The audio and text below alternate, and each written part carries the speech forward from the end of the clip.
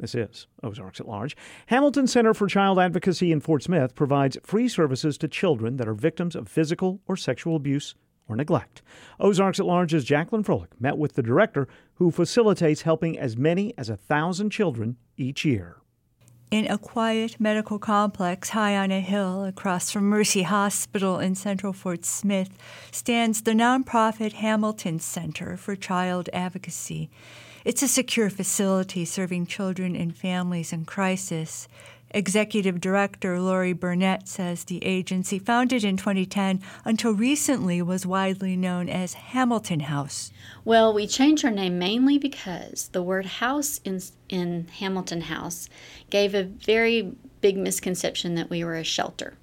Myself and the board decided it was time to make the change.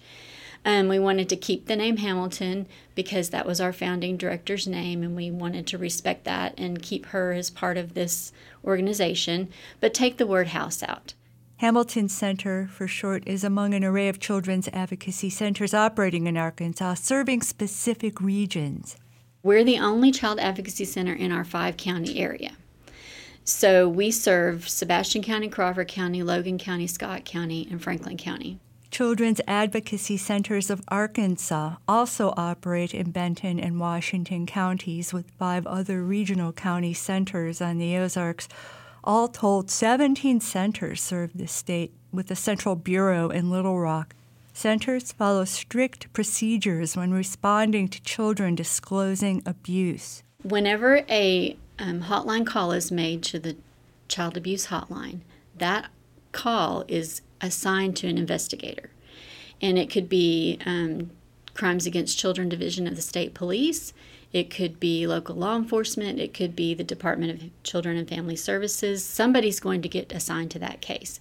And when they get assigned to that case, they contact our center to set up an appointment, and the family comes here. So we're sort of the hub.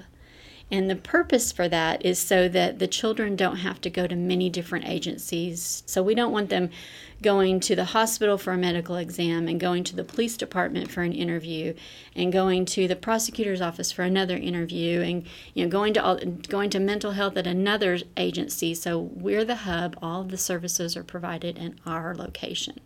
So this child comes to a safe, child-friendly, neutral environment where they're loved on and taken care of and listened to and given all the services they need to help them heal from this abuse and then move forward to the path to recovery so that they can grow up and be healthy adults.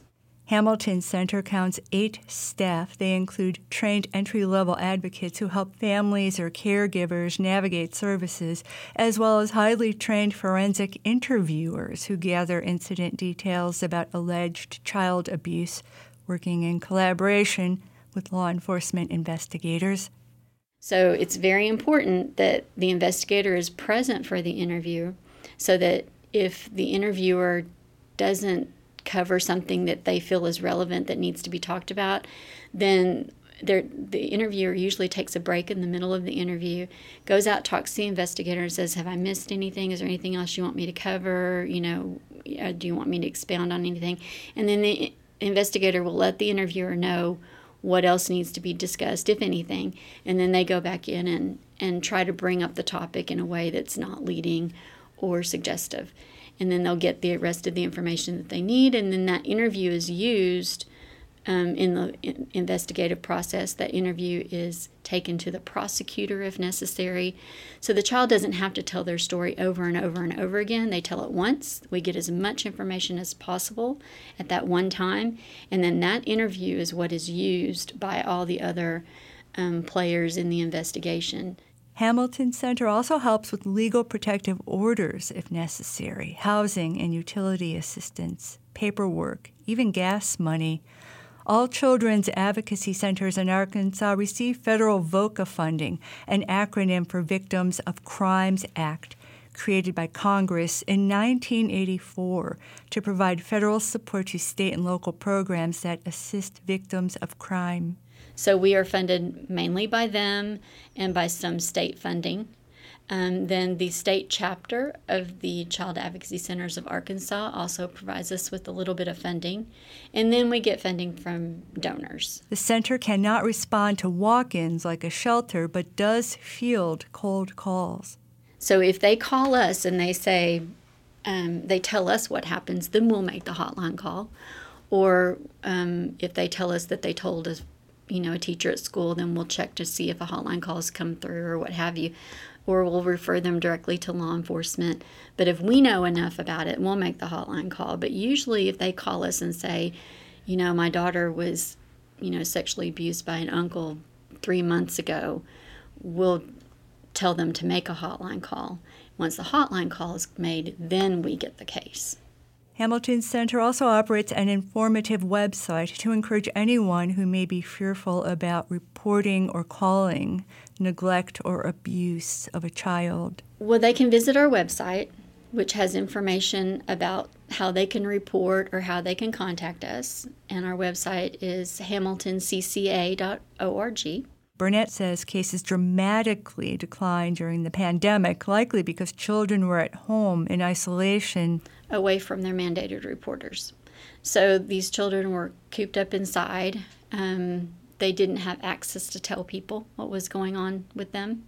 And so, the mandated reporters, their teachers, their school counselors, what have you, didn't know what was happening. So we didn't see an increase in cases. But with the pandemic easing, she says calls for help are rising.